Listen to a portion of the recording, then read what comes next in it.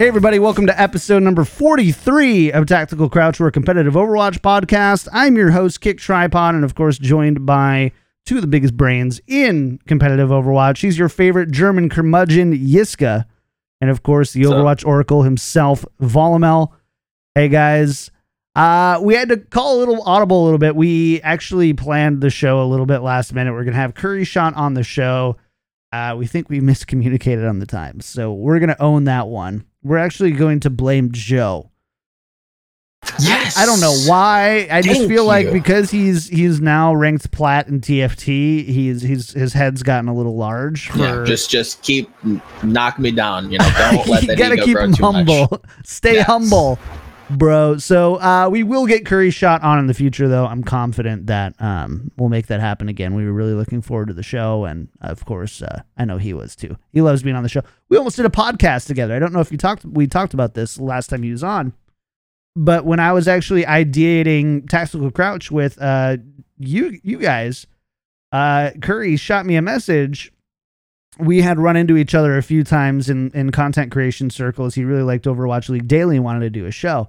And ultimately, we were going to do it, and then we just stopped talking to each other.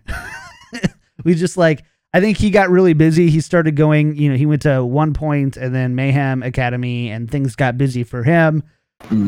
Of course, I went to the Overwatch League of podcasting, creating the show with you guys. So we ended up not doing it. But Curry's a really close friend, and we'll definitely have him on more because we know that we would love you all, or we'd love to have him on and talk about it. I know he's got some really strong opinions on 222, and I really want to get his opinions on that really hard. But that is not this show. That is not this show. This show is us. Your normal crew. We're starting at 7 a.m. because we're not going to re-record at 11 a.m. just to get the regulars. So sorry, guys. But yeah, so that's what we've got going on. Before we get started, though, the news this week has been brought to you by our patron producers, Battlecrab Made and Peter Y. Despite some technical issues during the last stream, we actually had a blast playing Overwatch and patron games for our Overwatch and Jackbox games for our patron game night. I found this game mode called Tactical Crouch, and the idea of it was hilarious. The idea was you have Mei, Hanzo, and Widowmaker, and they only shoot on a sleep darts. So if you hit them, you sleep your enemy, but they don't die. They just lay there, and you have to go and crouch on their body multiple times in order to kill them.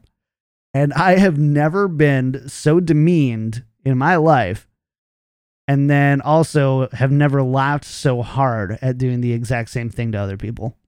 So it was a ton of fun. Joe, I think, was the team captain on the other team. And I believe. What was our name? I can't remember.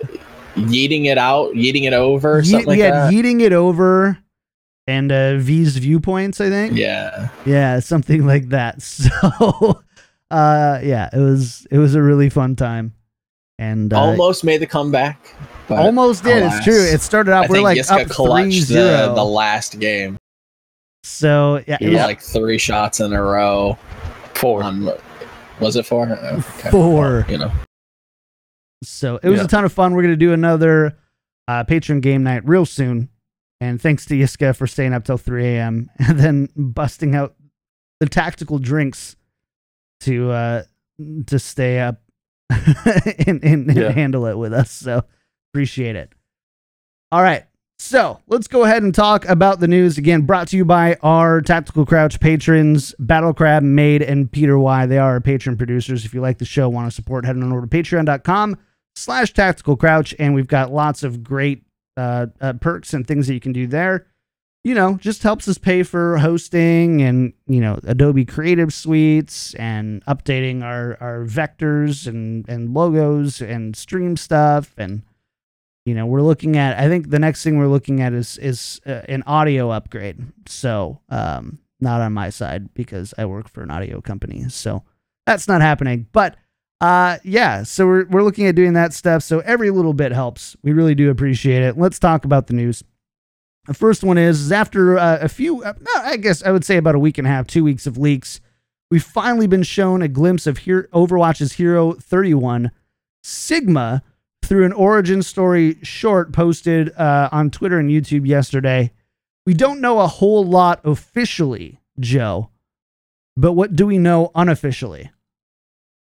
Absolutely nothing. Nothing unofficially. He looks pretty cool, though, I will say. He looks pretty interesting. He looks to be doing something with gravity, looks like. All the leaks up until this point have been very gravity focused. You know, this guy's been doing some crazy experimentation and I guess has broken his brain box, and now he's gone off the deep end, speaking backwards and stuff. So I love it. Yeah, he's gonna be weird. I think he's gonna be very strange. It was a dark short. Like, we've seen some dark, like, Widowmaker's, like, lore origin story about, like, losing her, like, assassinating her husband, right? Like, she like brainwashed and assassinates her husband and something like that, can't feel anymore, blah, blah, blah. Like, yeah, that's dark, but, like, there's just, like, this craziness to the trailer. It was unnerving. Really cool. It was just like, this is weird. It doesn't flow nicely. It's very out of sync. Like, there's nothing comfortable about it. It didn't follow like a straight narrative. There wasn't like a linear time of him talking. It just kind of jump cutted and did some just really creepy and eerie stuff, which was really nice. Like you said, like Widowmaker's stuff is dark, but it wasn't really told in a very eloquent way, and I think this one was very, very nicely done. It was good. All right, Yiska, the crazy scientist here. Mm-hmm. Any thoughts? Any thoughts on? For you? I know it's Yiska. I'm just gonna call him Yiska from now on. It's like I said Sigma is like Yiska, just 3 or 4 bad life choices down the road. Certainly I made the bad life choices in comparison, but no, the thing is, like, it made me realize what my consumption of just general fantasy is like. Like, when people told me that this was dark, I was like, what the fuck? This is like the jelly on my bread. This is just normal storytelling, which is everywhere, and usually it's just upbeat, boring in Overwatch. That wasn't very dark. He didn't eat orphans. Like, that's where dark is for you. Got it. Eating orphans. I mean, yeah. All right. I don't know. I just thought it was interesting for once. I agree. That's fair. And I definitely think like there is this aspect of Overwatch with this kind of cartoony Pixarian, like that's not a adjective, by the way. We understood though. We got you. It's you know, it's kind of bubbly and cartoony and fun, and they've tried to give it kind of like this serious lore background, but even with Omnic Crisis and all that stuff, it always kind of feels we haven't seen a lot of that yet. I feel like until we get like the Overwatch TV show on special on Netflix or whatever it's going to be, that's going to be amazing. Until we get that, it's always going to kind of feel, I think, less heavy. And this is the first time where it's like, whoa, that's like a far more serious, kind of scary turn of events. So, yeah, I loved it. That's what I want to see. Katie and I have like a really twisted sense of entertainment, in the sense that we get in a weird mood and we just want to watch like whatever Criminal Minds or like the weirdest episodes of Naruto or whatever that are just like really kind of weird and twisted. So I don't know if she wants me sharing that on a podcast that thousands of people listen to, but we did. So yeah. Anyways, we don't really have any other info other than like official info other than what we saw in the a trailer. That it was just an origin short, so it wasn't a full on, not one of the the full on like Pixar style animated shorts. Instead, it's one of the like origin story ones. But really well done. Really excited to see. Overall, there's a few Overwatch League people that I've watched who have played him who are pretty optimistic about what he does. The role he plays, we believe he's a tank. It sounds like he might really kind of blur the lines between main tank and off tank, which is really interesting. But until we get more info, we're just not even going to speculate about that on a competitive Overwatch podcast. So yeah, Should the one thing that I will say is that I found weird was I felt like the leaks were done pretty well overall, just so like people could piece it together. It was weird that people that these trailers in the past, the teasers, and also the tweets themselves sort of hinted towards the melody or something. Now, the music that plays in the background is a piece by Satye, I think his name is, and he called himself like phonometrist or something like that. And that's like a person that scientifically measures sound as to then use it for music, I assume. Now, I thought it wouldn't be as gravity-based. Yes, gravity would be part of it, but it would be more sound-based than it actually was, because it felt like the teasers put a special emphasis. Like, one of the tweets was, what is this melody? Right? And also, we constantly heard that melody in the background, so I thought he would be more sound-based than he now appears to be.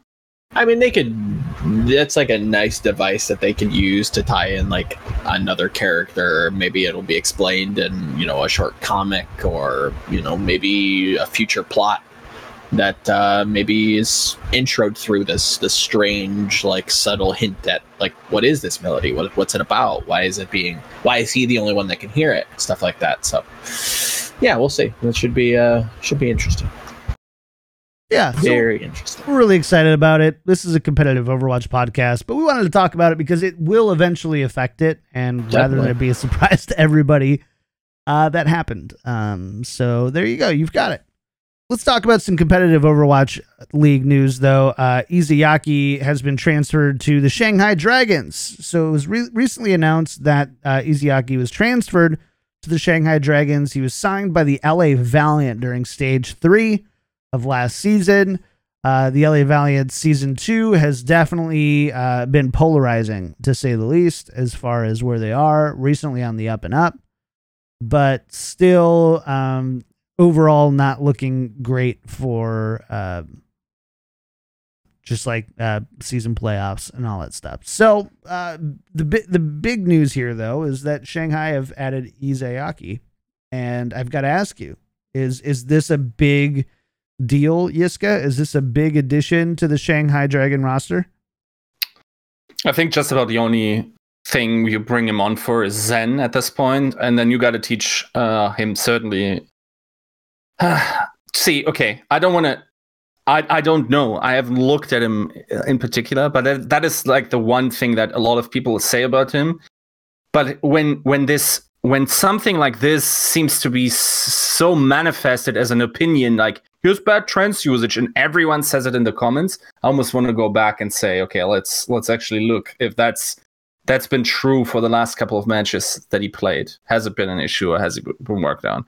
But overall, yeah, I think it makes sense to put him on a completely Korean roster. Not completely, because theoretically there's still Dia, but yeah, to just have him on a roster like that, I think it does make sense. I will also say that I probably undervalued Luffy a little bit, but I also think he has been peaking in performance during the playoffs, and that's why we have such a high opinion of him now. I like how you're walking back your Chinese comments here as we near Stage 4 and see the Chinese team doing a bit better than we thought they would. Dude, the origin of the pay pig doesn't concern me whatsoever. I don't care. That's not a Chinese team. I mean, technically you're right. So, or is it the other way around? Or is it technically I'm not. wrong? I'm not about. Just so you know, I'm not going to start classifying teams based on the majority country of origin of their players rather than the names of their cities. The fact is every Chinese team that was, except for Spark, I think was rated pretty low. I believe you've got a Lord Bet on one of those Chinese teams.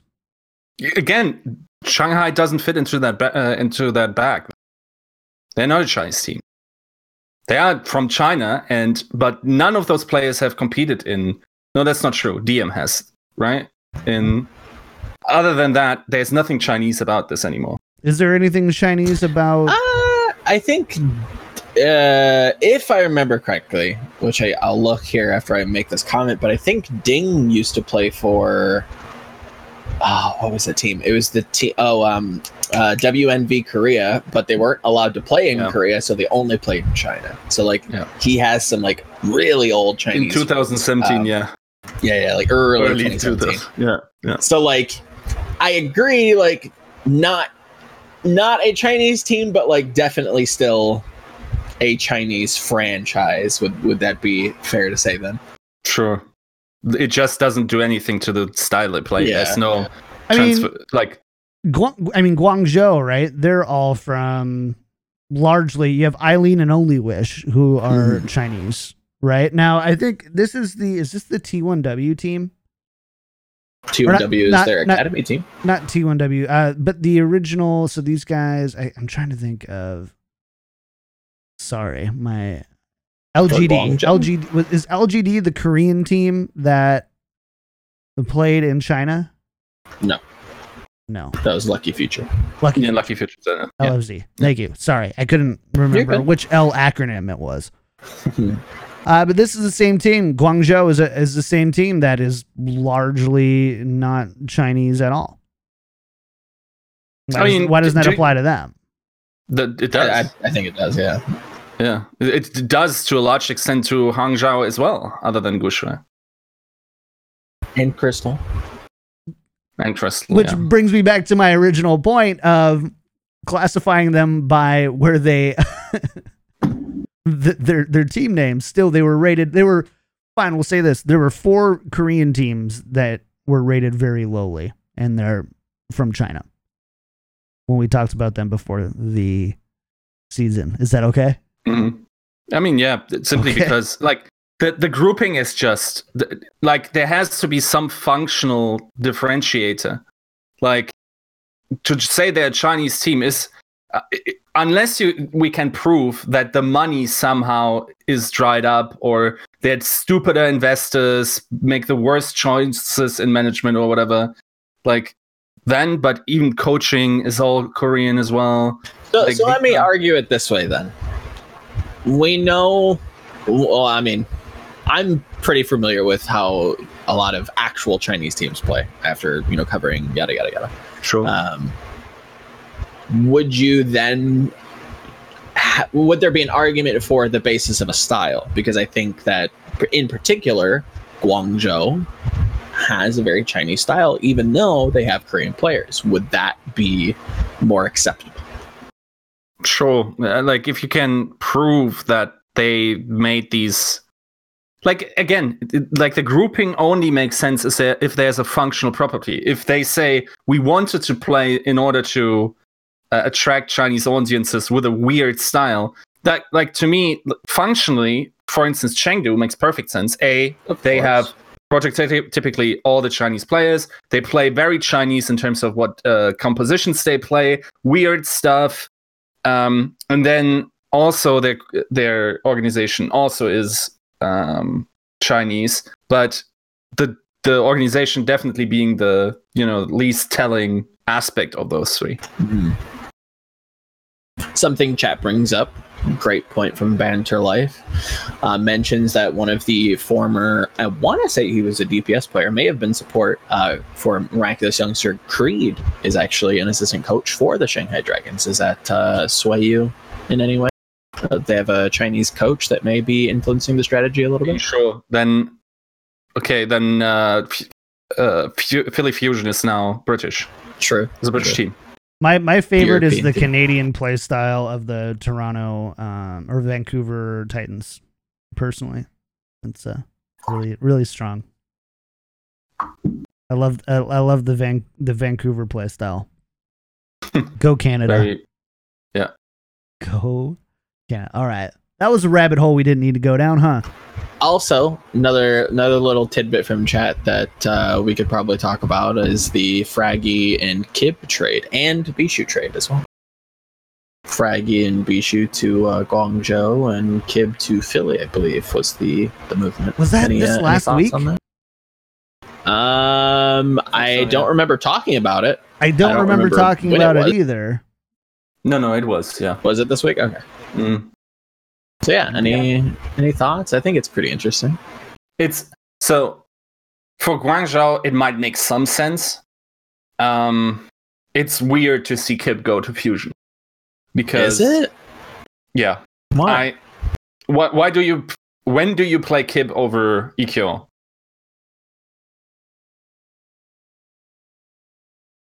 On break at best. Yeah, I think which hero we're not going to see in stage 4. Probably a whole lot of break. Yeah, that is a weird one. I think that is just something to apply some pressure to EQO so they have a backup or whatever. But other than that, I don't see Kip getting much playtime. I mean, he is pretty flexible. If there's some sort of weird, strange pick, also like he did play hit scan, if I remember correctly, for Hurricane back in the day, if they needed it. So if there is like a double hit scan meta, him and Carpe can see some playtime.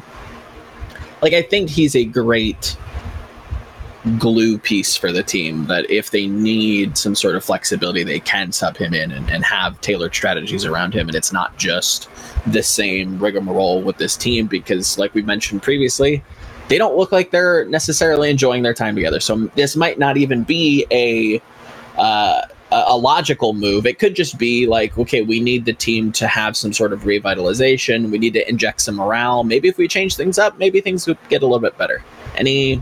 Any legs to stand on there? Sure. What about replacing? Like, what about not thinking about replacing EQO, but Poco? It's possible on Hog. Definitely. I mean, if that's yeah, maybe if that's going to be the meta and he fits, then yeah.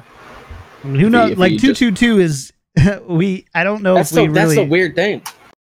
It's a little bit like going into stage 1, right? We don't really know what the meta is going to be. We've got our little birds chirping, but we also had our little birds chirping before stage 1 as well. I heard that Spark was supposed to be super sick, and look where they ended up stage 1. You know, so it's Defiant. Remember, Defiant were beating everybody. And then, here's here's the thing.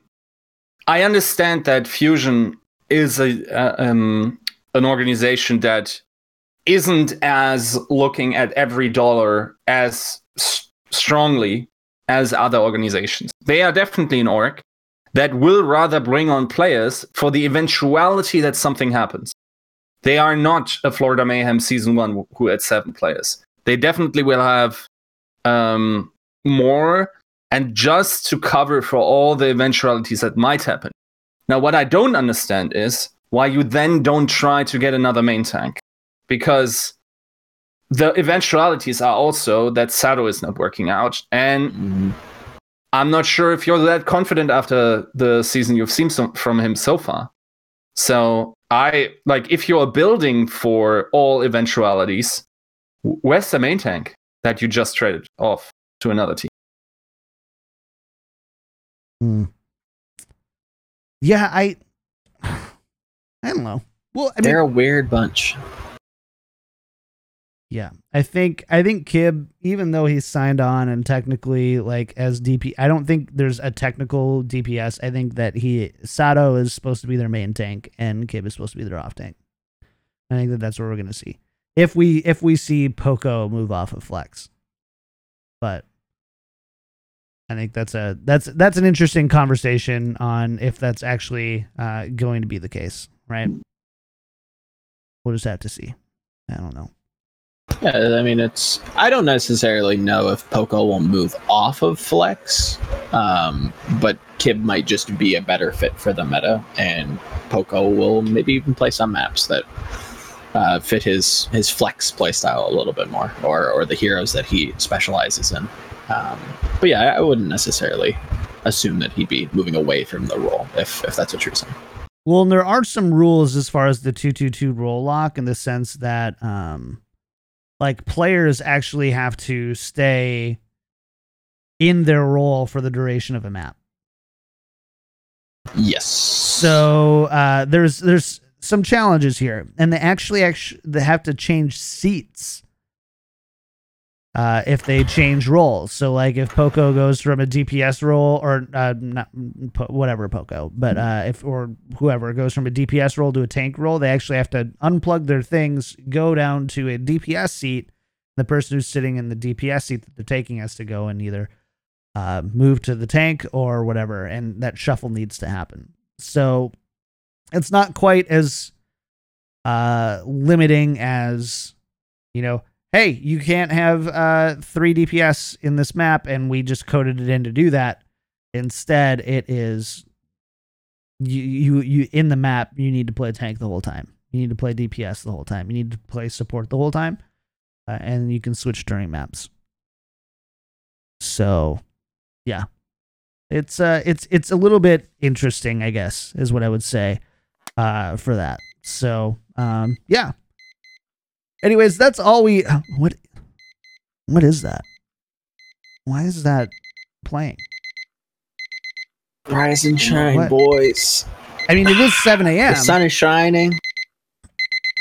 But I just... What? Oh, here's what it says here.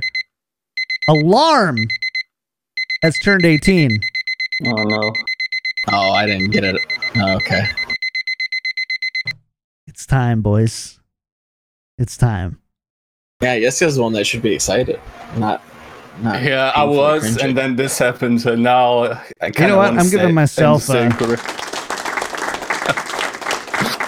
I can do that.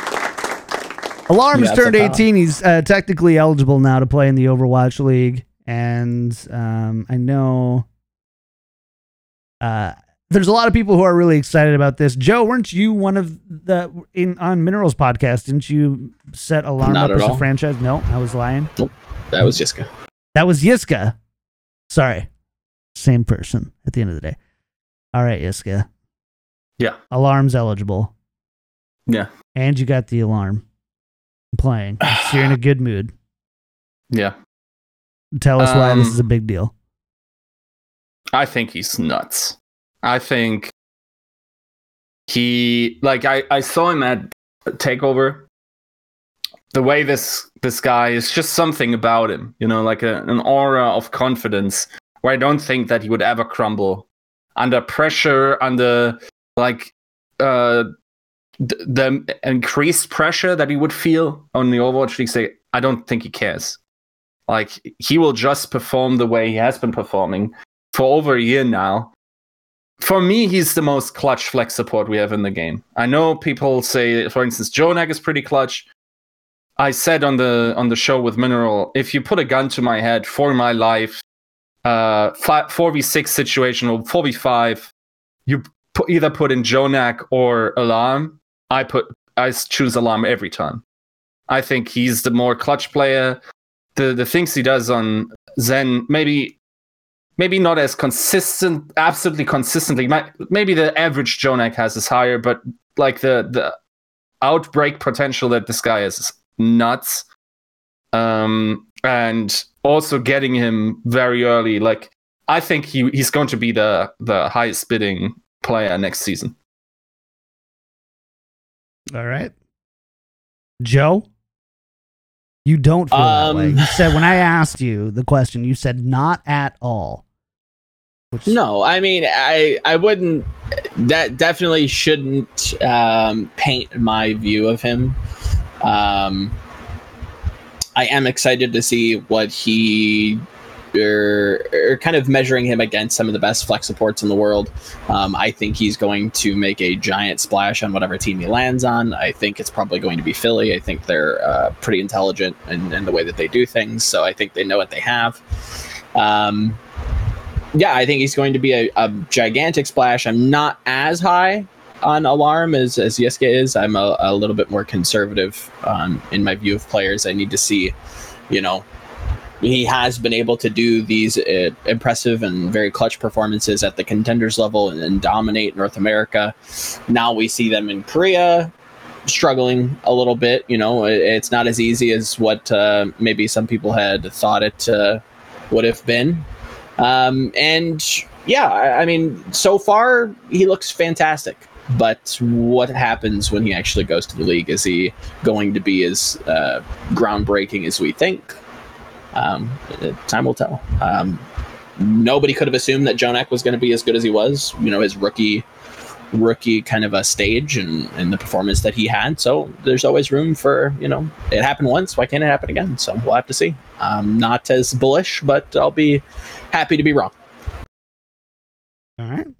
Fair enough. So that's exciting. I know a lot of people are really. Alarm has a Gushue level of expectation, I think, put on them once they / if they are called up to the Overwatch League roster. So there we have to talk about it. Yeah, of course. Hopefully they Gushue and don't flower, and we. I mean, Flower hasn't even had a chance to play, to be fair. Which could mean one of two things, right? Could he's just not. It's just not there. But we're not ready to talk about that. I don't think the community as a whole is ready to hear about if Flower is Overwatch League caliber. And so that's a convo we can't have today. No. A convo we can have today is Overwatch League picks. So the Overwatch League announced, kind of in a stealthy little blog post on the website, that starting in Stage 4, we will have an official Pick'em style Overwatch League game that will be available on the Overwatch League website as well as the app. Tune in an hour before the broadcast starts. Twitch player loads automatically, but starting on July 25th, you'll see a league picks panel on the right side of the player on desktop and below the player on mobile. All you have to do is connect your battle.net. Once you're logged in, you can start making picks in the picks tab for each match. You'll have a series of questions for you to make predictions for. So it's not just who wins and who loses, but there could be other aspects as well. There'll be match or map specific based on the teams and the rosters. Submit your answers up to 2 minutes before the start of the match. Additional questions for upcoming scheduled matchups will be added an hour before the start of each subsequent match. An alert icon will appear at the top of the League Picks tab when new questions are available. For each question you get correctly, you get a single credit that will count towards your completion of challenges. So there's that. You can track your progress, all that stuff. And each challenge reward is 25 league tokens. So basically for each 25 or for every challenge you complete with the challenge credits that you get 25 league tokens. So complete 4 challenges and get a league skin. Speaking of league skins, did you happen to see so the league has their like skin in the game little side event that if you kind of wear one of the skins for one of the teams in ranked for X amount of days, it will record it, and there was a stats page. Did you happen to catch that? I think Yiska might have, but did you happen to see what that looked like? And who might have been leading just in terms of popularity of team skins at the moment? Oh, I know this one. No, I didn't. You didn't catch it? And then may have been John. Shanghai is crushing. Everybody's favorite Chinese team. Yeah. Shanghai is crushing. At least they were. I don't know if they are now, but I got sent a screen grab of the kind of breakdown of the top 10, and they were just by and large the first place team. It was actually pretty crazy. Yeah, I wonder if I can find this. It was very, very cool to see. They already won, apparently, says chat. I don't know if that's confirmed because I've been debated by chat before, a la last episode, so I'm gonna need a little bit of proof, Mr. Chat. But it does support my claim. So, stroke that ego. What interests me is what gathered the amount of fans. Is it that because they were the first I think it's Chinese just the team? narrative. I think it's just their franchise history from being such a dog garbage team in season 1 and being that underdog. Like we want to kind of almost see them win, so it kind of becomes fun to root for them and just be let down, and then for them to win a stage and look convincing doing it. I just posted it. Yeah, that's crazy. Yeah, it's not even close. San Francisco shock. So it literally looks like 80% Shanghai Dragons. And then the other 20%, you have San Francisco in second, LA Valiant in third, Houston Outlaws in fourth, Philly Fusion in fifth, Atlanta Reign in sixth, and then the other bottom 4 don't even have like bars. I don't believe. The thing is, they're very small for the Fuel, Gladiators, Soul, and Titans. There's no other Chinese team. That is the crazy part to me, which makes me believe it isn't only about the Chinese audience. Yeah. Or it could be that they were the first and the big underdogs, and there's probably an aspect of that. There's definitely, I think, because weren't the Valiant announced before the Gladiators? Yeah, maybe. I think they were, and overall, I believe the LA Valiant are they have a little bit larger fan base. I would love to see if these skins were bought this season or last season. That's the interesting part for me. Yeah, when you're purchased. Yeah, I don't think we got that info. No, but it is cool to see. Regardless, very, very nice to see that Shanghai's pulling their franchise history in a complete 180, and the fans are supporting it. That's I think a very good sign that people are paying attention, even in like a very general sense of like bad team. We still like bad teams. Bad teams are fun to root for. Our boy Vowels is a Cleveland Browns fan. I don't know too much about football other than the Browns are not very good, right? It's fun to root for them. It's fun to see them succeed. It's fun to follow them. Oh, maybe this is the year. Maybe this is the season. And Shanghai managed to do it in almost a year. That's pretty wild, and they should be getting the fan recognition for it, and it looks like they are. So hats off to them. Fantastic. To be fair, see what happens when you do well, Florida? You get praise. I want to praise you. Help me. Help me help you. Do It's better. actually crazy how, like, as a franchise history, it's just like Florida has by far the least wins of all the season 1 teams. Also, there's exactly one season 1 franchise that hasn't seen a stage playoff yet. Yep. It's the Florida Mayhem boys. Like, at no point were they even an average. Not even close. No. It's sad. It's so sad. That's just like, come on. Give me something. You just made these overhaul changes. Wasn't really impressed by them at the beginning, but like I would, give me something. I was holding on to hope. Come on, Florida. Yeah. You're the last team. Houston got a little bit of a resurgence in stage 3. Where's Florida's chance? And I think it's probably 2-2. They couldn't have asked for a bigger change to justify to justify their strategy and why they think they can improve. Because if it was another stage of goats or whatever, it would be really difficult to justify. But instead, they've been given an olive branch, and it's like, it's an olive tree. It's an olive tree. Olive tree forest. An olive tree forest. Yeah.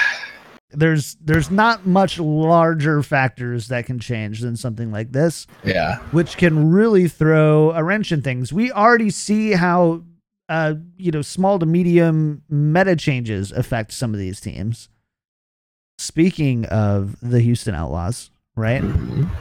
So there's definitely ways that Florida can improve here. Hopefully they do. Sadly, it's going to be too little too late, I think.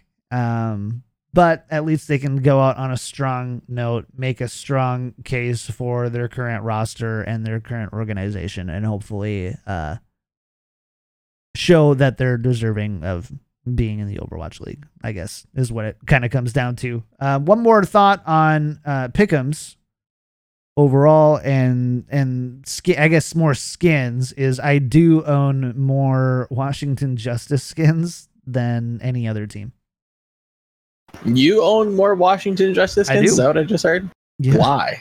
If I'm not to discredit anything, but like why? The same reason why. Well, and this is why I wanted to bring it up. It's the same reason why I had last season I had the Shanghai Dragons as my little icon, and this season I have the Washington Justice, is because it's kind of a meme at this point. Sorry, Justice fans, but hey, I'm sending money to you all in a way, kind of. Not yet. I was gonna bring that up. I'm like, don't teams get like a cut of these sales? I think and revenue it feels like sharing they're just is next handing season. out. Okay. It just feels like they're just like dishing out league tokens left and right, which I think is good. But it's like, if this is supposed to be like revenue for the teams, are they getting like reimbursed like internally for these or no? Because they're Yes. bad. Yes, they are. Okay. So yeah, it's not like they're just robbed. Yeah, it's just like, well, they just got it through watching the game. They didn't actually pay. Sucks to suck. But think of it this way, like the way that they would have to set that up, and without official confirmation in that, the way that they would set it up is you watched a certain amount of Overwatch League. Overwatch League knows roughly how much time is worth money. Sure. So let's say you watch 10 hours of Overwatch League, you get 100 league tokens, but advertising base, it makes them $5. So they send you a $1, like we'll just call it a $1 skin or whatever. Sure. It's because that's how much you can buy it for, right? 100 tokens is $1. No idea, to be completely honest with you. League token shop prices. I can't check it right now, but if somebody in chat It is can, what it is. But it's whatever it is. The amount that they get from you watching is greater than the amount that they give away within a market, right? And then obviously they have the bonus 100 tokens and all that stuff. 100 tokens is $5. Well, there you go. All the more reason to, say that. So basically it's just, that's all it is. By watching the game, you're generating revenue in one way or another. So. I cannot see how, probably in general, it's true. And it's also that, nothing really production-wise other than paying the designer that you would need to anyway in order to create the skins for the broadcast. But, $5 for... Dude, I have probably 25 skins. I've never spent anything but the All Access Pass. I probably have 30 skins, maybe 35. Yeah, you get a lot. But again, to your point, it's a pretty fixed overhead cost, right?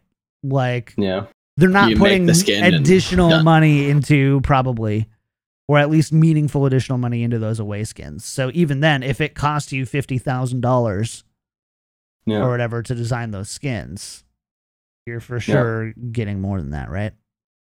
The thing is, it's pretty clear that they're trying to emulate the system that CS had, right? First, you got the drops from the broadcast, and now you can bet on the games and get skins as well. Or something. You're not betting, you're picking, really. Yeah, sure. But the thing is, it's like whatever itch that was scratching for CS, sure. It's basically like when you ask, for instance, you ask your mom, "Oh, mom, can you scratch?" And she's like, "Yeah, sure." And it's scratching here, and she's like, "Here? No, a little bit to the left. No, other side. That's the other left. Closer. Okay, a little bit up. That's down, mom." And this is what it feels like to have these things introduced. They're kind of lukewarm, lauwarm additions to the broadcast, but they're never let's go. Damn, we're getting sick. It was really exciting to see us. It's like, oh, I got a box. Now let's open that box, and there's a potential for just sick skin that also has monetary value.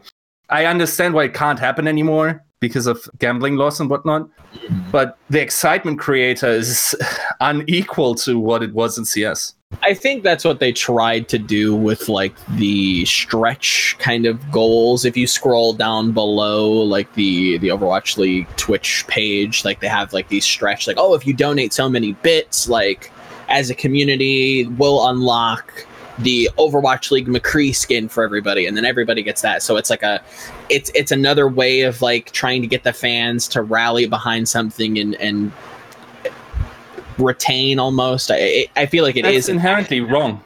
Like, that's a completely wrong idea. I don't want a skin that everyone then gets. Right, exactly. But what I'm saying is it goes to your point in saying they're in the right idea, kind of, in a way, but it's just like they go off track at the last second, and the idea is not it misses the mark. The chance to get free stuff. The idea is the chance to get free rare stuff. Yes. And when I can pick the same Shanghai Dragon skin over and over and over again and get the whole thing or whatever, that's just not that exciting, right? I would love to see more customization on your hero. Like, I think it's so interesting. Like, the skins idea is fine and dandy. It works. People love customization in general and being able to pick like their own favorite skin. And it was something that was teased, like not teased, but like talked about early on in Overwatch's kind of development. Is like, why not have like weapon skins and just something a little bit more personal that differentiates your Genji from your friend's Genji, at least in terms of looks. I'd love to see that. I think they could do something with that, and maybe even copy what CS did with the signatures. I think that'd be really cool too. If Geguri is your favorite player, if Jonak's your favorite player, maybe you can have a little orb, or like the Diva's, mecha arm is like signed by Geguri. Just could be kind of cool spray. Yeah.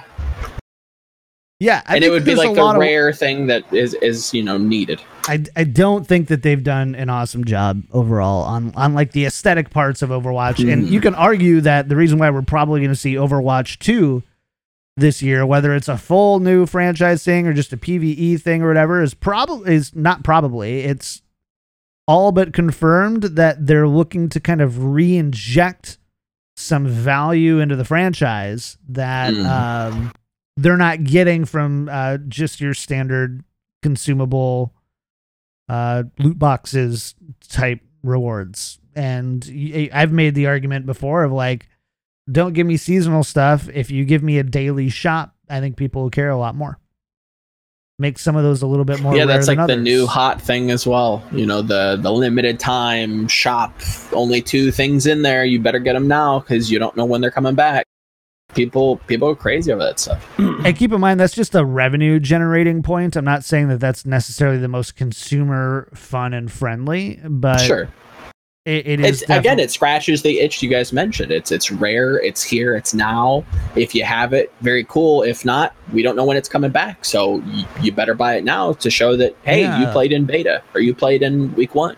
The Pirate Torbjorn skin hasn't been able to be bought since 7 months ago. You better buy it now before you don't get it again.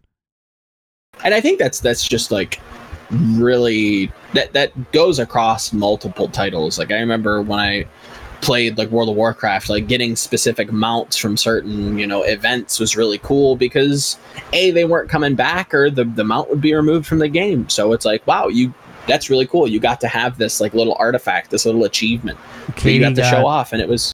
Katie got Ashes of Alar on her 4th try. I've been grinding it for 6 years every week, at least on one character. Yeah, people want rare stuff, even if it's just like stupid icons. Like, I'm constantly impressed by how well sprays and icons and these little tiny cosmetics do. So there's definitely a room for it. It's just needs to be implemented. Are you buying a bunch of little legends in TFT? God, no. I am not the target for cosmetics. At a point, maybe I will, but I'm not buying a lot. Maybe I'll just get one, and it'll be my little legend, and I'll be very content with that. All right. Fair enough. I'm not a customizable consumer. Like, I'm very cool with just my river sprite. I could not care less. Fair enough.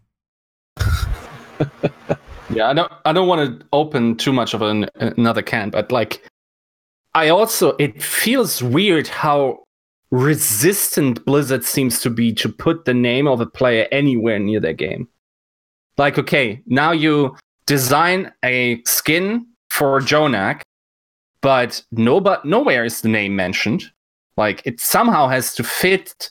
Like, it's like in CS you have, okay, this gun was played by this player on this map during the this and this competition. Mm-hmm. Like, they are part of the game now. Show their symbolism, and we now recognize symbols for Jonak in that skin.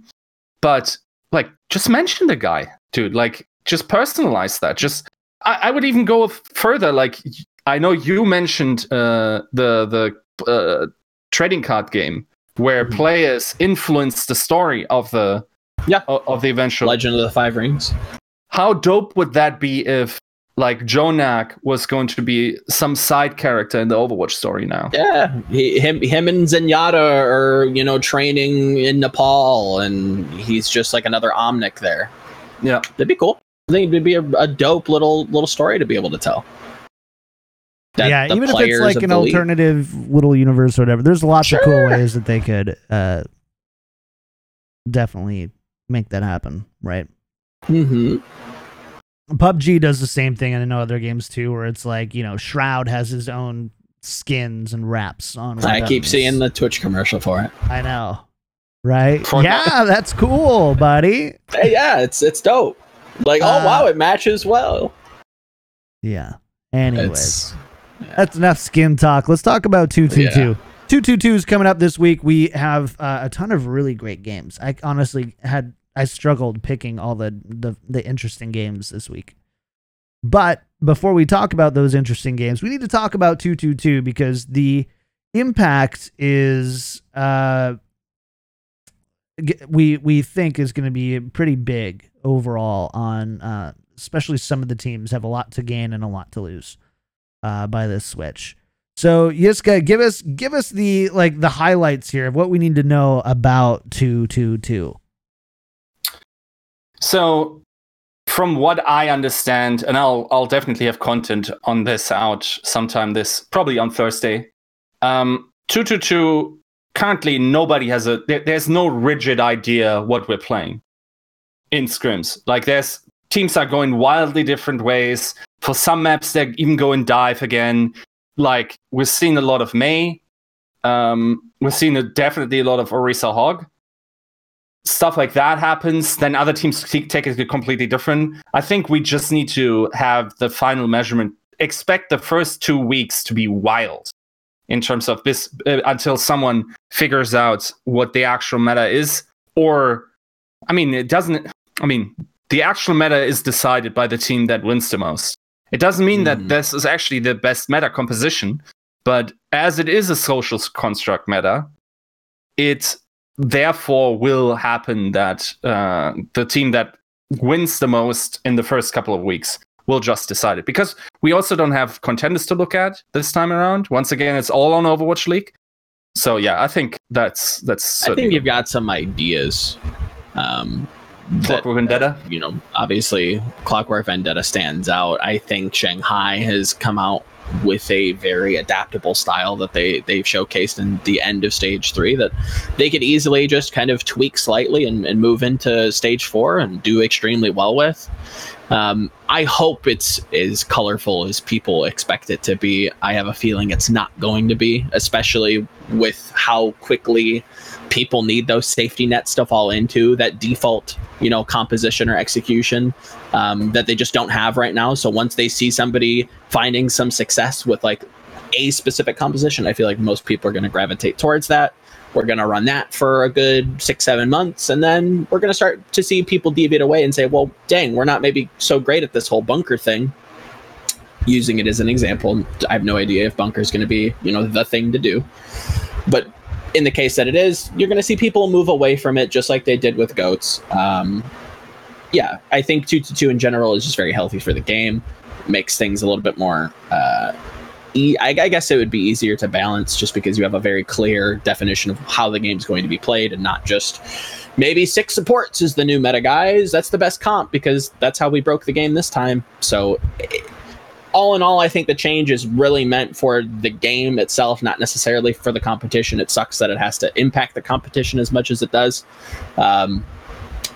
But yeah, I don't think the gripes of stale metas are going anywhere. I think that's just inherent with competitive team-based games, is that metas are always kind of are going to exist. So, Yiska, I do want to ask you a little bit. So, do you think the idea around 222 is to, again, kind of narrow the different parameters that you can control so that you can better balance to hopefully bring more variety and variance into competitive compositions? What do you think that this is going to look like for 222? Are we going to see like counter comping happening multiple times during maps? Do you think that we'll just maybe see more map dependent compositions overall? Like what do you, or if you don't know, what do you hope it looks like? So, damn, I have a article coming out on a topic that is pretty much the same just after the show, and I don't want to give too much away based on that, but a podcast is there to talk. So, hey, everybody here, just promise if you're listening to the show, pause it right now and go to Upcomer and read the article, and then just go click on a few articles, go make a sandwich, come back. You're all good, right? you paid for it. You paid for the info. Done. Okay, Done. We're good. All right, we're back. All right, unpause. Okay. One of the most important aspects in meta switches and meta adaptations and in variety is time, and we don't have that. Nope. We don't have enough time for these teams to prepare multiple strategies. They will try to focus in on one or two that will be played over the entirety of all maps. Even after a year of GOATs, we had nothing else for the longest time. And then when the midseason rolled around, suddenly teams had a good idea what works, or how GOATs works, then also had 4 weeks to adapt to it, some less, some more, and therefore then the innovation came. We're not having that amount of time with a certainty of what is meta and then what counters meta in specific scenarios. And it's not going to be better for playoffs. We are getting a playoff patch, I'm pretty sure. We're getting this Brigitte patch with like the massive changes that we saw, the Reinhardt displacement stuff, all these PTR patches. We can expect them to be between the regular season and off season. So we won't have much more adaptation. I think that patch is also pretty severe. But then again, it's not about the severity. Like, we're not going to perfectly solve this meta in stage 4. It's simply not going to happen. So whatever these changes will facilitate in the playoffs is more a psychological phenomenon than it is actually one of balance in other, or for the most part, right? It's like, okay, now Brigitte is stronger. Let's give her a try. Certainly, that the fact that Brigitte is then stronger makes also sense in some regard, that then teams would actually say, okay, this is what it puts above the non-playable, playable threshold. But most of it is social and is deeply ingrained in the structure of the league. Do you think there's room to argue that because we saw such a drastic pull away towards the end from stage 3 from GOATs, that teams might be a little bit more experimental and not so stuck within a strict and rigid meta? Do you think that there's an argument to say that once experienced, that time question that you brought up kind of compounds in on itself? If you've been able to break the paradigm once, that the next paradigm break might happen a little bit more quickly? Is that would you say that has legs to stand on? Maybe, yeah. I mean, definitely we're going to have huge volatility in the first couple. But I genuinely don't know.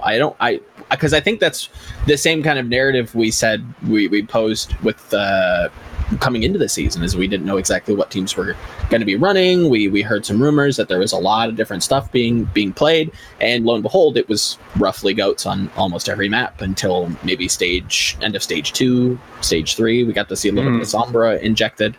I have a feeling that we're just going to come in and it's going to be whoever found success early, that's what people are going to be running. They're going to learn from just playing them over and over. We hear the rumors that, people may have scrimmed against Paris early, didn't do very well, but got the fundamentals very quickly from scrimming a team that was kind of situated to be a very good GOATS team, or at least had a lot of practice to be a good GOATS team in Europe. I think that's going to happen again. I think there's going to be a team that pulls ahead early, and they're just going to get kind of reverse engineered, and somebody's just going to improve upon it. So I want to make you both put your money where your mouth is. Okay. And so what I want from both of you is 2 teams that you think are going to do the most well with the, is that a thing? Running 2-2-2. We'll start there. Joe, which 2 teams do you think on paper have the most to gain with these 2-2-2 changes? And it doesn't mean that they're all of a sudden a playoff caliber team. It doesn't mean that and it just means that based on their performance in the past, that they're gonna do well in this meta, whatever we're calling it. I don't want to. I feel like there's some very generic cop-out answers. Like, I feel like Shanghai is a very easy one. They've already shown a complete style shift away from GOATS. I'm very confident that they could easily, tweak a positioning or a resource use, or where a resource is positioned or invested in. And they could probably run a very similar style in stage 4. So I think that they're easily a nod here, but I don't want that to be one of my choices because I feel like it's a complete cop-out. I'm excited for a lot of the Chinese franchises, not the Chinese teams. Careful. Yeah, gotta be careful. Don't want nobody pounce. Like I think Guangzhou has some pretty potent players that should see some highlights in the 2-2-2 meta. I'm excited to see what Chengdu looks like, what they're gonna approach this meta as, or what that might look like. But my 2, I'd say Guangzhou and Spark. I think Spark has a lot of flexible pieces. I'll say Guangzhou and the Hangzhou Spark. Interesting. Yeah. What about you, Yiska? Who are your 2? Dude, it's so hard. So I think if Philly wins both matches against the Guangzhou Charge and against the Chengdu Hunters the first stage, then they like, it's not that then they prove to me that they're very good. It is that they then don't tilt of the planet, because like, it is just sometimes managing player psychology, right? Yeah, like, really. This is a reset. They know they can play DPS. Certain characters in their team will now, will rejoice in the new meta and whatnot. If they can win those 2 matches, I think they might even play top teams close, like a Vancouver that they are playing in like stage week 3 or something. So my pick would be Philly first and foremost. Dude, I don't want to say Spitfire. You kind of have to. It would be so on brand for you, though. I don't want to. I really don't want to. In your heart, you do. Yeah, I think it's happening. Again, I haven't looked at their schedule yet, but these guys definitely need to do something in order to get. They start against the Fuel and the Defiant. I mean, can you imagine if they look weak? And then they play the Charge and the Mayhem after. Okay, and then they play the Titans. But week 1, week 2 is like, okay, you have double weeks. But come on, man, you got to start somewhere, and that is basically somewhere. So, yeah, I'm saying London and Philly. London and Philly. All right, both of those teams.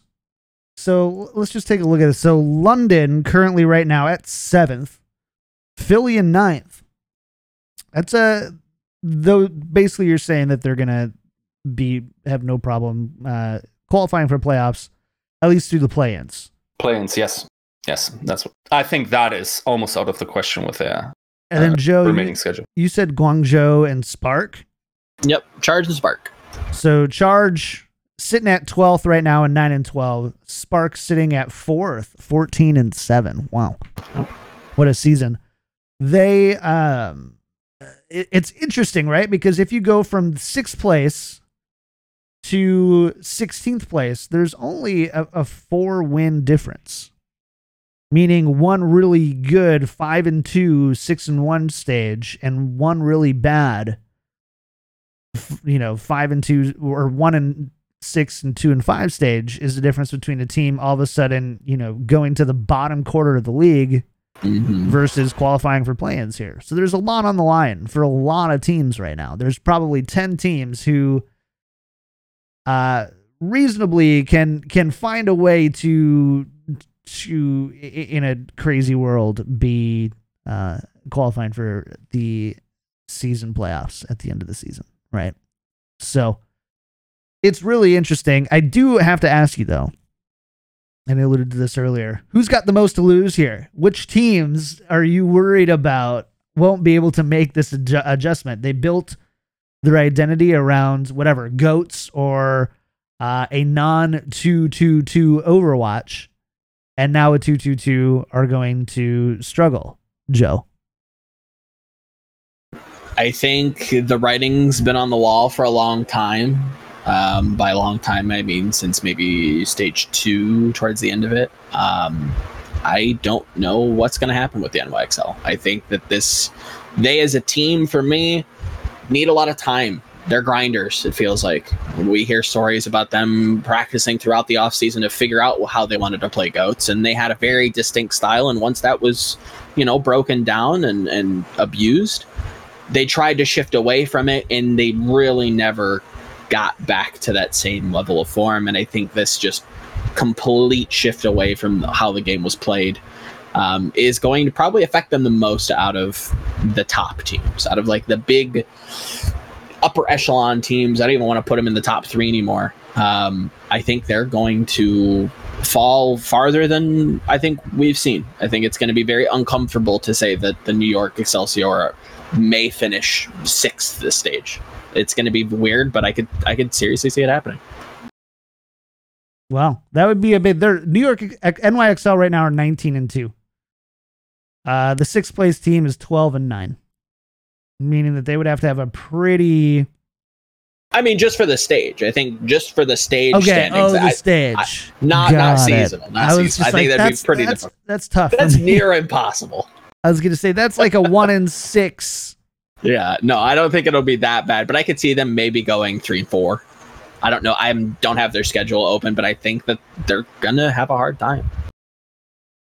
The classic things are gonna be close. Stage 4 sandbag. I get it. I mean, they could. They are practically qualified at this point with how weak. I don't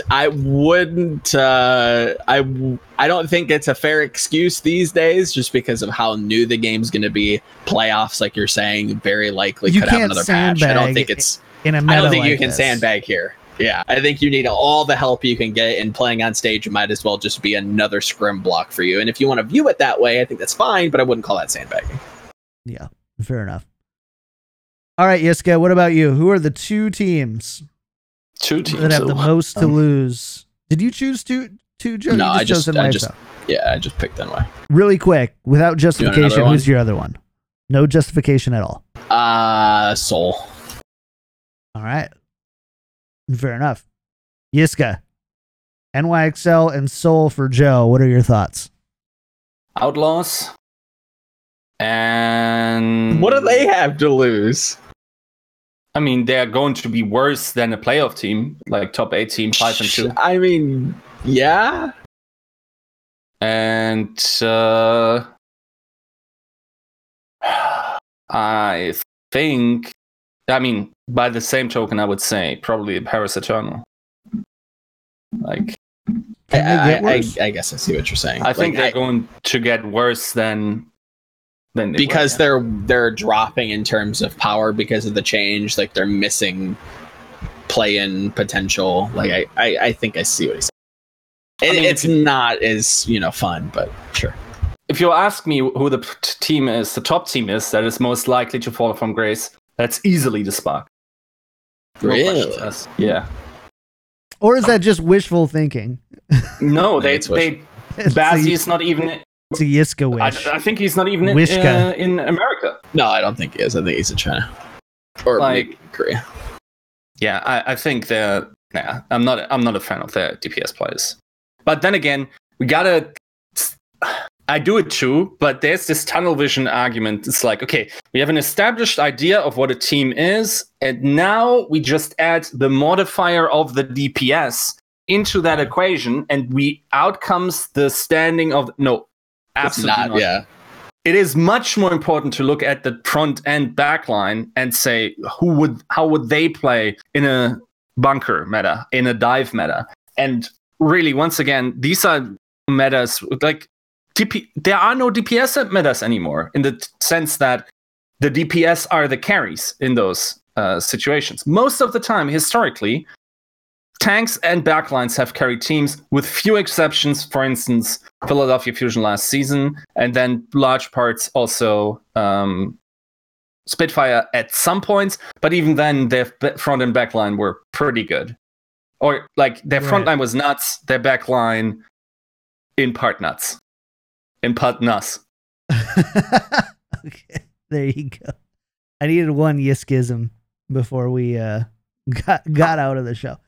We do have some matches I want to talk about today, and we'll definitely, I think, probably do a 2-2-2 retrospect next week, right? Once we see a week, hopefully we can put our 2-2-2. Yeah, hopefully we can get our bearings a little bit, combine our brains, and at least walk away with some collective thoughts on what we're seeing.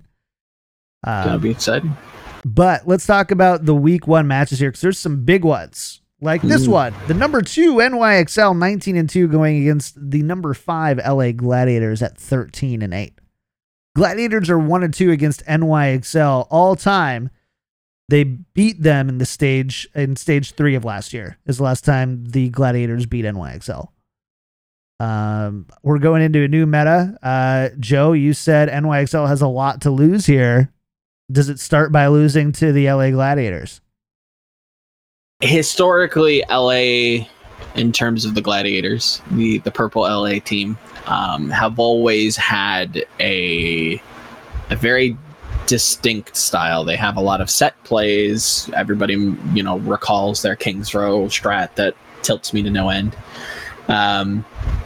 They early on, I remember watching a game versus Seoul. They were kind of early adopters with Surefour and Sombra, if I remember correctly. I do think they're going to come out swinging, and I think I have them beating NYXL here. I'm going to say like 3-1 Gladiators over NYXL. Maybe even 2-1. Maybe there's a tie in there somewhere. All right. Interesting. And how big of a factor do you think 2-2-2 is into that result? Oh, insane. I think it's what's going to put NYXL in like a slight spiral. Like, I do not think that they're ready for this. I think that if I view the team and if I have a good read on how they function as a unit, they need time to really grind out the ins and outs of the composition that they're playing. And because there might not be a set composition, they're going to have to figure out what they want to do. And it is a gamble on whether or not it's going to work. And we're already starting to see them fall off. I think that's going to continue. And I think Gladiators are, they bounce around in the upper echelon, but I feel like they have some sort of cushion with this table flip of a meta change. I think that they have the flexibility, not to say that NYXL doesn't, but we haven't seen those players play in so long that there is a little bit of ring rust concern there for me. It's a lot of little things that I think stack up against NYXL, and LA has, room to prove themselves, and I think they're going to win. And the Gladiators have kind of shown us, right, that they can kind of survive and adapt and do well in just about any meta. Doesn't mean that they're going to be the best. I don't know if they've got the ability to just be flat out number 1 team in the world in X meta. But we also get to see Decay. who knows? It's true. If the numbers I are didn't even think true, about you that. paid Totally a lot of forgot money about for that. him.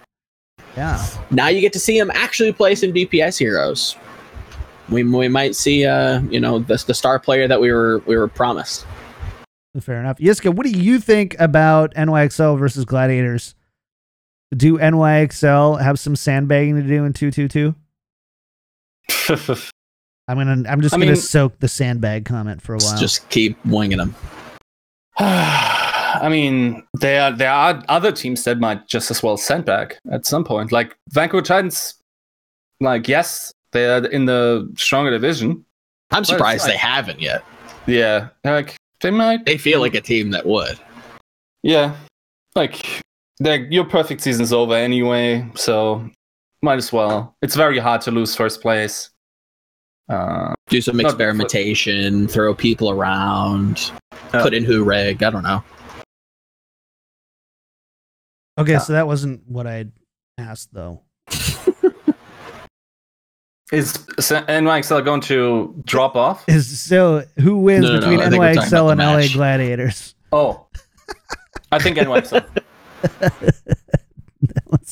I'm like, I had to respond to a chat message, and I'm like, I'm not following this. Did I miss something? So okay, so you think NYXL beat the Gladiators?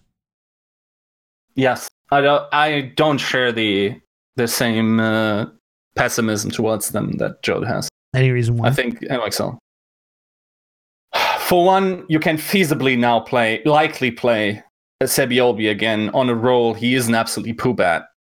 Sure. Also, I think Nene coming in is just like, he should be one of the best DPS players in the league. Mano, like, the front line doesn't look terrible. We know Mako can play Hog, for instance. And the back line, of course, is also not in a terrible situation. They have the flexibility on the flex support, like Jonah can play both. Can play Ana, for sure. Great Ana.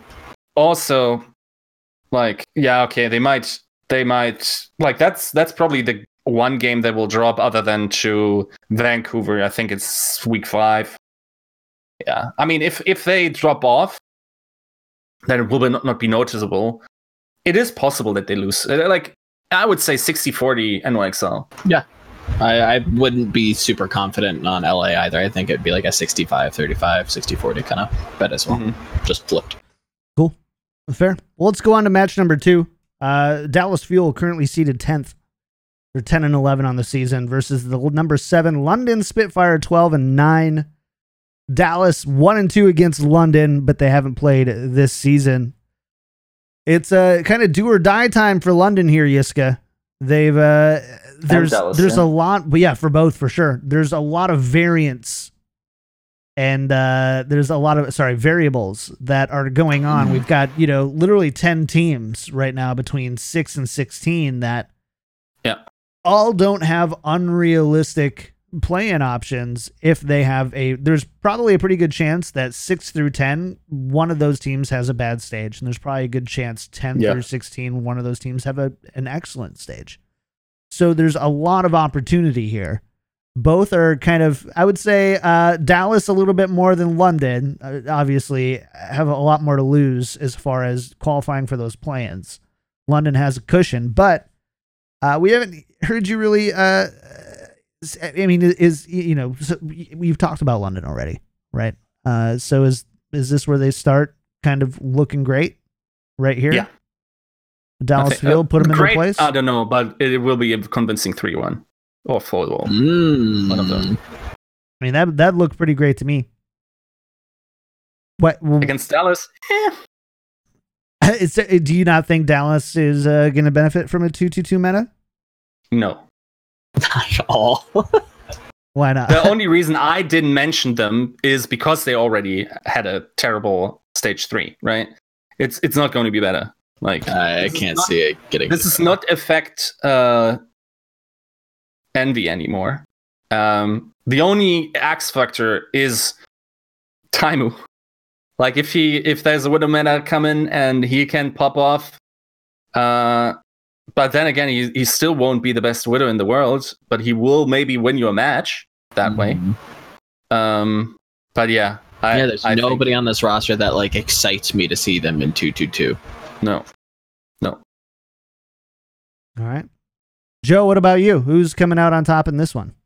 I say that, but I really have no clue who is going to win this match. This is London in and approaching a new metagame, which historically they have been absolutely abysmal at, and a Dallas Fuel squad that is not looking great. Let's face it. There's nothing that inspires hope for me coming into 2-2-2. Again, it's so hard to actually kind of picture what a meta might look like. Does Note have a hog? If Orisa Hog is going to be super influential. If not, do they have somebody sub in that's a specialist? If you do that, that limits your kind of flexibility in terms of your compositions on said map. I don't know. I could probably even see Trill playing quite a bit, maybe even at Flex Tank, just to throw a curveball in. Maybe you just play Winston Ball or something. I really don't know what they're going to do. And on the flip side, London, again, historically, not a great team when things are flipped on its head. Not a great team just to immediately adapt to a new style of play. They need their time to be able to get into it. And that's where we see a lot of those upsets that we pin on London is just like, they're just throwing. I think it's more so that they're just not great at adapting and that they need less in this, similar to NYXL in the same way that they need to kind of grind it out, but they need to just learn through their losses, it feels like. But I think this is going to be an absolute dogfight. I think this is London in 5, maybe. It's not going to look pretty. It's going to be a complete cluster. I expect this to be a pretty bad game. Should be a good game on paper. Like, two pretty evenly matched teams. Records are pretty similar. Seeds are pretty close together. I do not expect this to be a very neat game. I think this is going to be an absolute dumpster tire fire, and London just kind of comes out less burnt.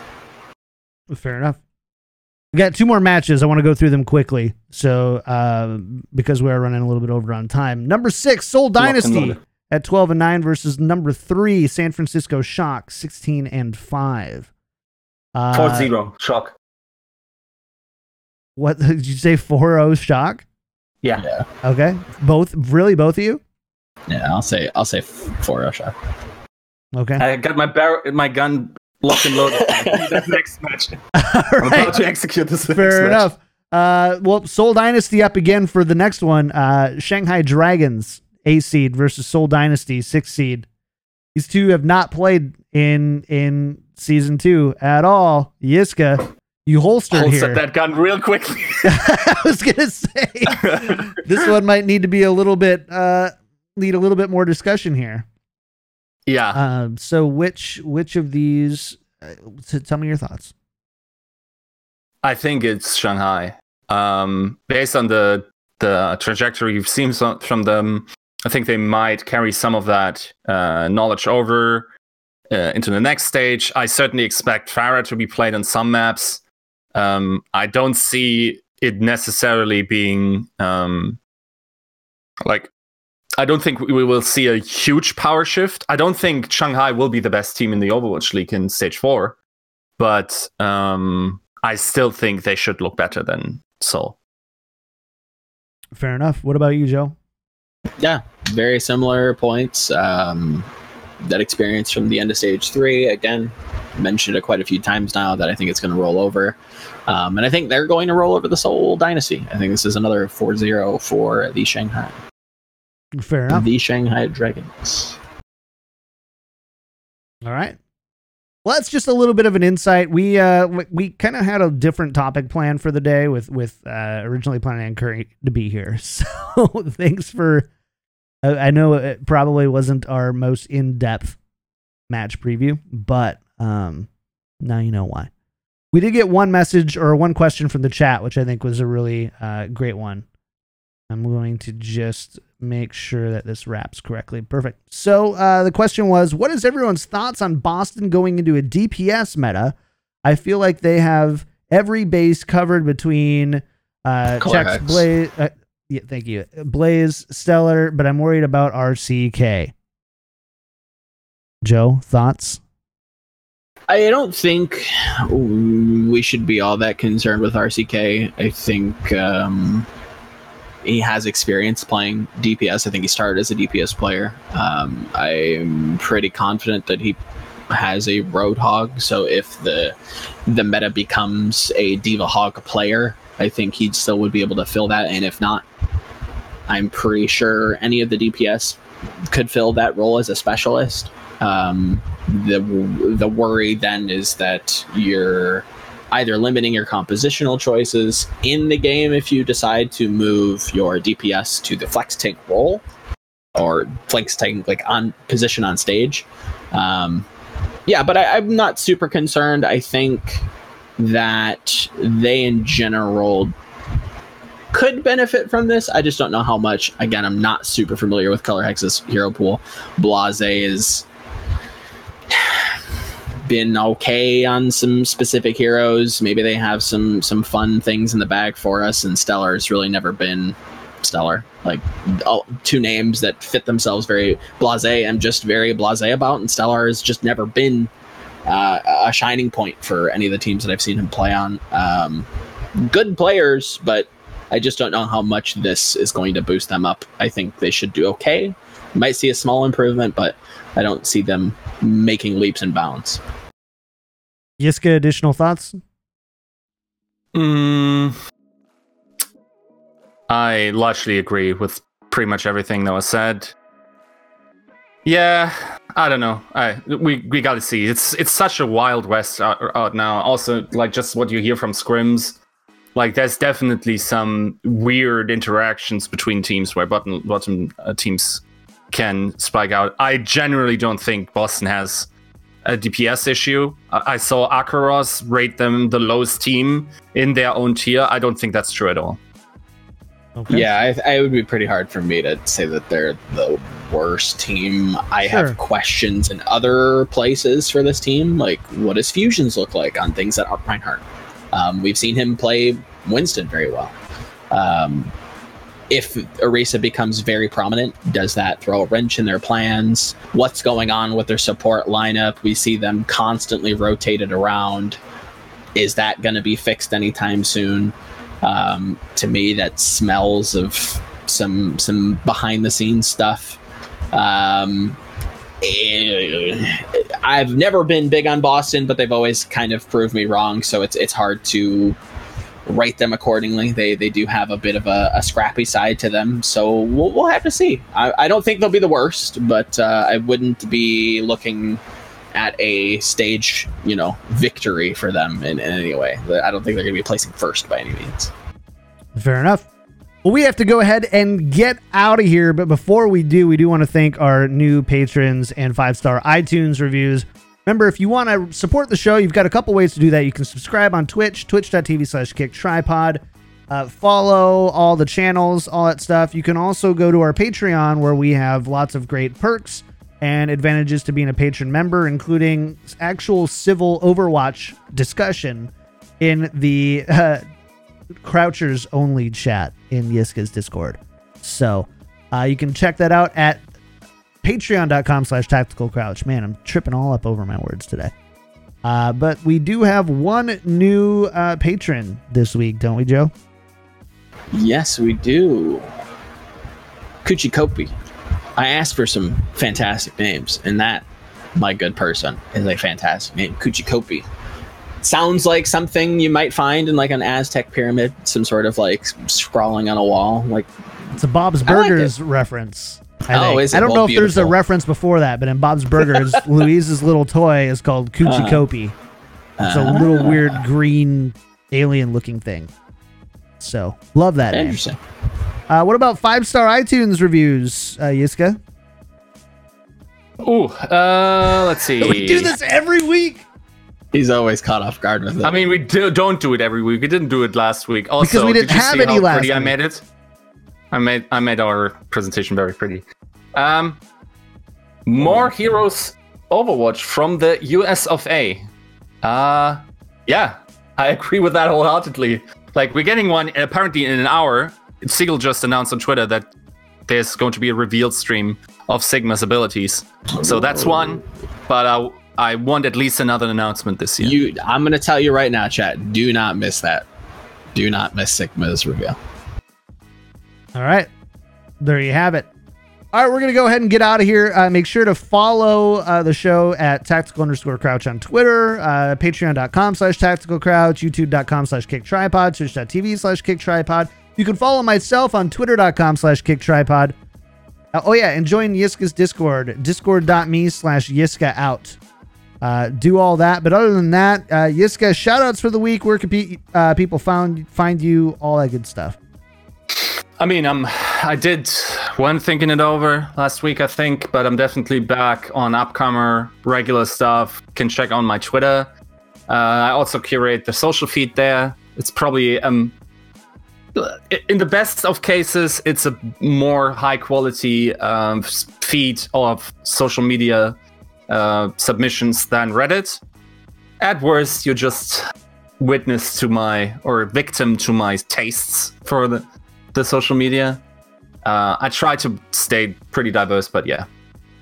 Fair enough. That's what you get. Great. What about you, Joe? Just kind of chipping away at some things. Hopefully we'll have an interview with the aforementioned Fusions from the Boston Uprising up shortly. A little feature on him and, his ups and downs throughout his career, fairly short career, but I mean, it's Overwatch, so who has long careers yet?